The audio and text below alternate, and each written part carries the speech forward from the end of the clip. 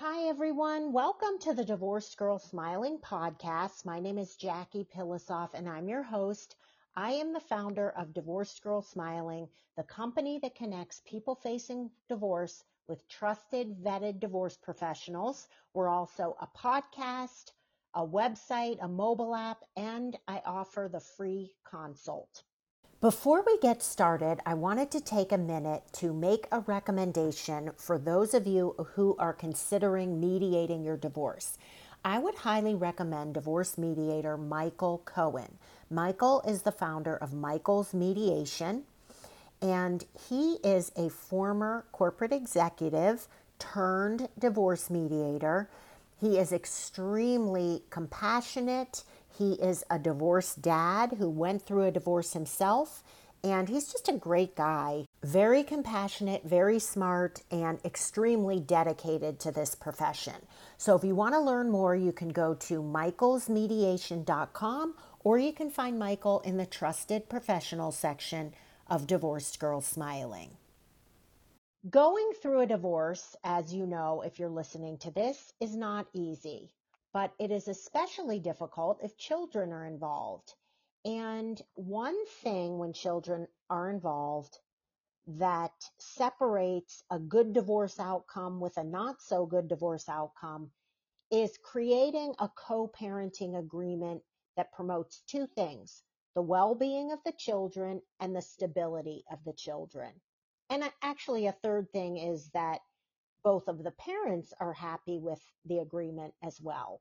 So what I want to talk about today is how a well-crafted post-divorce co-parenting agreement gives kids clarity and structure, which in turn will help them thrive. So this is called the key ingredients of a great co-parenting agreement.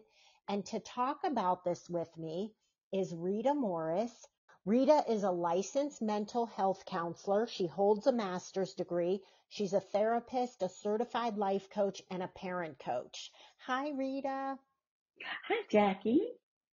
Thanks for being on. I always enjoy having you on the show. You're experienced. You have such compassion and a passion for helping people co-parent better when they get divorced. So thanks for doing this. Oh, Jackie, thank you. So Rita wrote an article called The Key Ingredients of a Great Co-Parenting Agreement, and we're going to go through the 6 vital elements that contribute to a successful post-divorce co-parenting agreement. Before we get into the 6 elements, tell me in your experience, because what you do is you help, that's your whole career, is helping people co-parent, right? Yes, it And sure is. okay, so tell me the difference between the couples who co-parent well and the couples who don't, and the difference it makes in the children. So the difference, I think, Jackie, is always in the ability to communicate and the level of conflict that exists between the parents.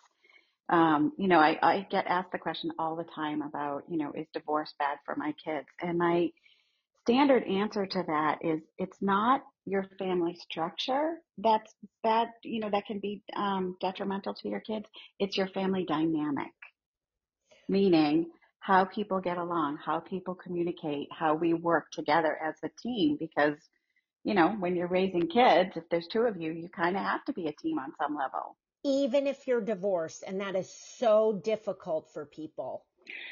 It's so difficult for people. And if you think about it, it makes perfect sense that it's difficult for a couple of reasons. One, because, we all want to do what's best for our kids, right?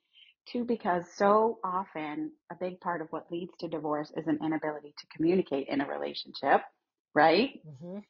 And there's so many losses along the way. And I think a lot of those losses are around our kids and time with our kids. So it makes it really hard. I can completely agree on both a professional and personal level. So what I want to talk about with you, I want to get to your 6 vital elements that contribute to a successful post-divorce co-parenting agreement. And what I want to tell my listeners is how you're going to benefit from this podcast is that these things that we're going to talk about, just make sure when you're putting together your agreement that you feel that these elements are included, right, Rita? Yes, Okay. All absolutely. right. Number one, embracing custody and visitation arrangements. So here's the thing, Jackie. So many times parents will get caught up in the fight for time with their kids, right? And it's really important when we talk about this to talk about, okay, 50-50 isn't necessarily what's always best for the kids because it depends on their school schedule and how many other things they're doing and, what kind of a kid you have. If you have a kid who doesn't do well with transitions, like, changing homes every 3 days is not going to work for that kid. So when we talk about the custody and visitation agreements, I ask people to really think about what do you think would work best for your kids, and try to remember, as hard as it is sometimes, that it's really about the quality of time that you spend with your kids, not necessarily the quantity. And that given technology, we can FaceTime them. I certainly know those things are not the same, but the bottom line is what I'm really challenging people to do is to not get caught up in, he's got 6 more hours than I do and continue the conflict over that. And to not feel guilty. Like, let's say you're a parent going through a divorce and you travel for work all the time, but you feel like you need to get 50-50 custody. Don't, because you should not feel guilty if it's better for your kids. Absolutely. 100%. Don't feel guilty because if it's best for them, then it's best for you too. And just because a kid spends more time at one parent's house, that doesn't mean that they're not going to be close with the other parent.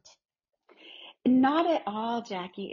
Again, it's, really all about how you spend the time that you have with them. If you're all in different rooms and with the door shut and you're not actually spending any time together, then it doesn't really matter. So it's choosing how you're going to spend the time. That's the most important piece. Number two, nurturing decision making harmony. What does that mean? So that means you're sort of agreeing that how you are going to make the big decisions. So things like your children's education, healthcare, religion, extracurricular activities, like the big pieces, it's really important to think ahead of time about how are we going to make these decisions? Because if you're in the moment and you need to make a decision about, all of a sudden your kid is being bullied and you need them to change schools, you don't want to have to figure out how you're going to reach that decision in the middle of, some kind of a crisis.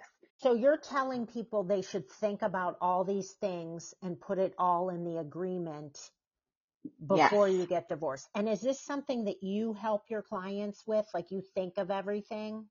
I do. I Hmm. do. Because Yes. I'll tell you what's so interesting. I got divorced when my kids were 3 and 5. I couldn't Wow. think past next week. Mm-hmm. So we never talked about college. We might have maybe touched on braces, but that wasn't going to be till they were 12. But that seemed like a Mm-hmm. lifetime away. But I think Rita has such a good point, because what you're saying is, like, if God forbid something happens that involves making healthcare decisions, and then things like religious upbringing, or even, of course, college expenses, everything needs to be on the table so that when Mm-hmm. something happens, it's already in the agreement. Mm-hmm. Really, really Yes. important. So you don't have to decide how you're going to decide. And even if that decision is, okay, we are going to need to involve a third party person to help us communicate about this, then that's your decision, right? Like, Yeah. And that's a really good thing to put into an agreement, because then when something happens and you're emotionally distraught, you can say, oh, well, it says here we're getting someone to help us. So let's call that person. absolutely. And then what happens is you take yourself out of the conflict loop because it's in writing and you've agreed to it. I couldn't agree more. You're listening to the Divorced Girl Smiling podcast. My name is Jackie Pilosoff and I'm your host. I am here with Rita Morris. She is a therapist, certified life coach, and a parent coach. And Rita and I are talking key ingredients of a great co-parenting agreement. I'm going to take a short break, and when we come back, we're going to get to number 3. I'll be right back. Co-parenting isn't easy. Trying to communicate with an ex about the kids' schedules, expenses, and the divorce itself can feel awkward, frustrating, and stressful. Well, guess what? The app Our Family Wizard can take this stress away and make co-parenting so much easier. I wish I would have known about Our Family Wizard when I was getting divorced. Our Family Wizard is an app used by more than 1 million parents and family law professionals, all who want to keep everything on the same page with their ex-spouse and or their clients. I'm talking about things like shared calendars, expenses, messaging, files, and other critical family information. People often say, I don't really like dealing with my ex. Well, guess what? Our Family Wizard makes it so much easier. Everything you both put in the app is kept on record, so it encourages both people to be amicable and fair. It also lets you put in all your expenses, so now your ex can see exactly to the penny what you're spending on the kids.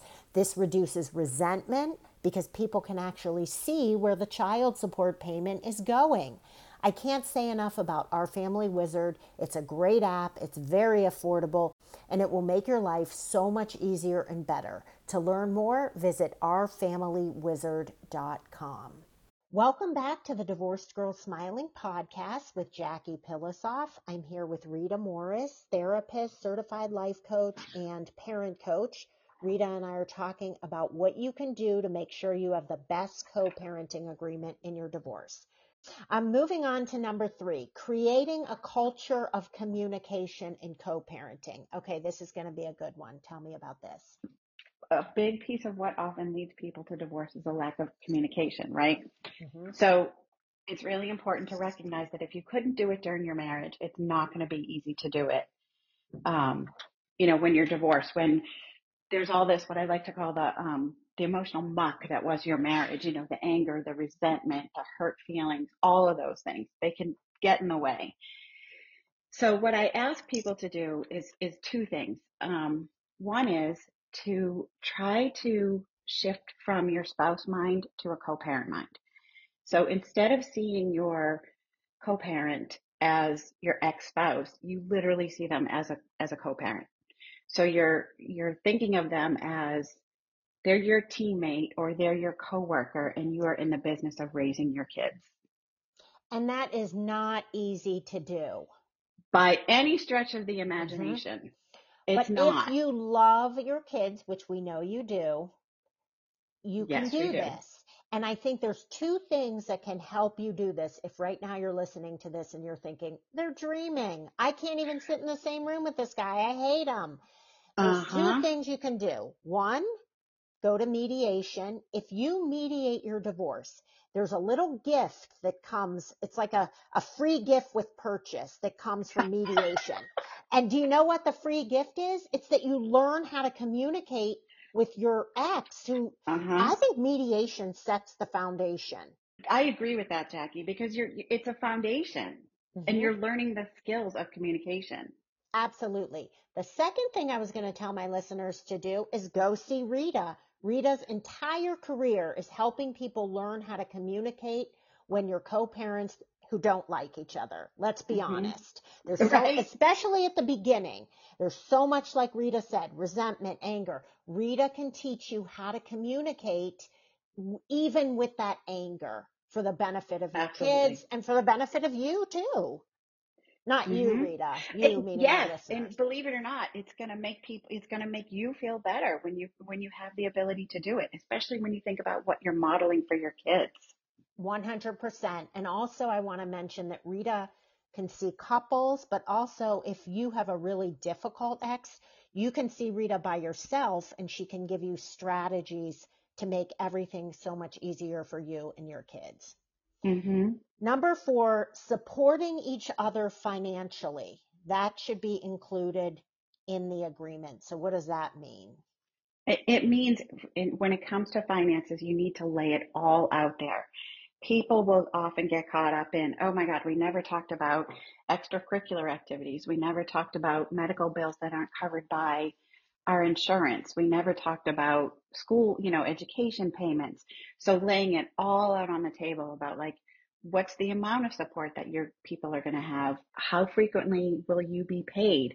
How are changes in circumstance going to be handled? All these things really need to be in your parenting agreement because it's just so important. And the things that people get caught up in so often are around money. Oh, 100%. It's very emotional. And I Mm-hmm. think you hit it on the head. If everything is spelled out, then there will be less conflict in the future because you can just go to your divorce decree and see what you're responsible for financially. And this is where Mm-hmm. a good lawyer comes in, don't you think? Yes. Yes. Because the And it lawyer needs to think of everything that you might have to spend money on, who's paying for what. mm-hmm. And it gives you leverage, right? Because Hmm. you can say, but this is in our parenting agreement. This is in writing. And then there's nothing to have a conflict about because what can the Absolutely. person say? Number 5, resolving conflicts with compassion. Yes. Not an easy thing to do, but I always encourage people to think about, okay, there was a point in your life where you loved this person enough to marry them. And remember that when you're going through this, you're going to see the absolute worst in people. Divorce is hard and it brings out the worst in people, but Hmm. you know, seeing your co-parent as your co-parent, as a human being, and remember that as much, they're struggling likely as much as you are. They may not show it. They're not talking to you Or about it, but, more. or more. Hmm. In some cases, yes, absolutely. And And a little compassion goes a long way. I could not agree more. And what I want to tell my listeners is that if you're at the beginning of your divorce, when Rita said like people's the worst in people comes out, it really isn't forever. So what I find in so many divorce cases is, yeah, people show their worst selves and then it gets better because Mm-hmm. with time and everybody moving on, people actually become friends again. I mean, if somebody would have Mm-hmm. told me I would be friends with my ex during the first year of divorce, I would have said, "You're dreaming. There's no Mm-hmm. way." And now, Mm-hmm. we're friends and it Mm-hmm. really, our kids are much better for it. But it took a while, but it will happen even if you don't believe it. I really believe it. But Rita, I Mm-hmm. love how you talk about compassion because when people are angry and they're mean, it's because they have fear and anxiety. Yes. So they're just scared for themselves. And that's why they might Mm-hmm. turn into a bully or just be mean to you or be vindictive because they're scared and hurting. Jackie, that's exactly 100%. It's funny because it's a thing that I have always taught my kids about. When people are being mean to them at school or whatever, my response always is, hurt people hurt people. And it Oh, doesn't make it okay, but right. it does lead to some compassion. Hmm. Totally. Hold on, I'm writing that down. I'm going to quote you and put it all over Instagram. I love that. All right, number 6, embracing flexibility and growth. So this is where it becomes important to even have a conversation about how often are we going to review our parenting plan, right? I encourage people to sit down every 6 months or over email, whatever kind of, review works for you, because kids change, their schedules change, their needs change, their activities change, all of these things are going to be shifting. Like it's but just like parenthood, like you think you got it down and then boom, right? Something. Yeah, no, you're right because their hobbies are constantly changing. Like one week they're into basketball, so they join the team. Then like 6 months later, they're into like art. So, Yep. but and that then schedules change and needs change, and maybe you have to go to a travel basketball tournament every weekend now, and you didn't know Mhm. that last year. So Rita's right. I think every 6 months is kind of dreaming, but I think even every year, if you say, okay, right before the start of school, we're going to have a quick meeting or we're going to email and have a FaceTime or whatever and discuss the scheduling. Mhm. Like Yes. set a time every year. Yes.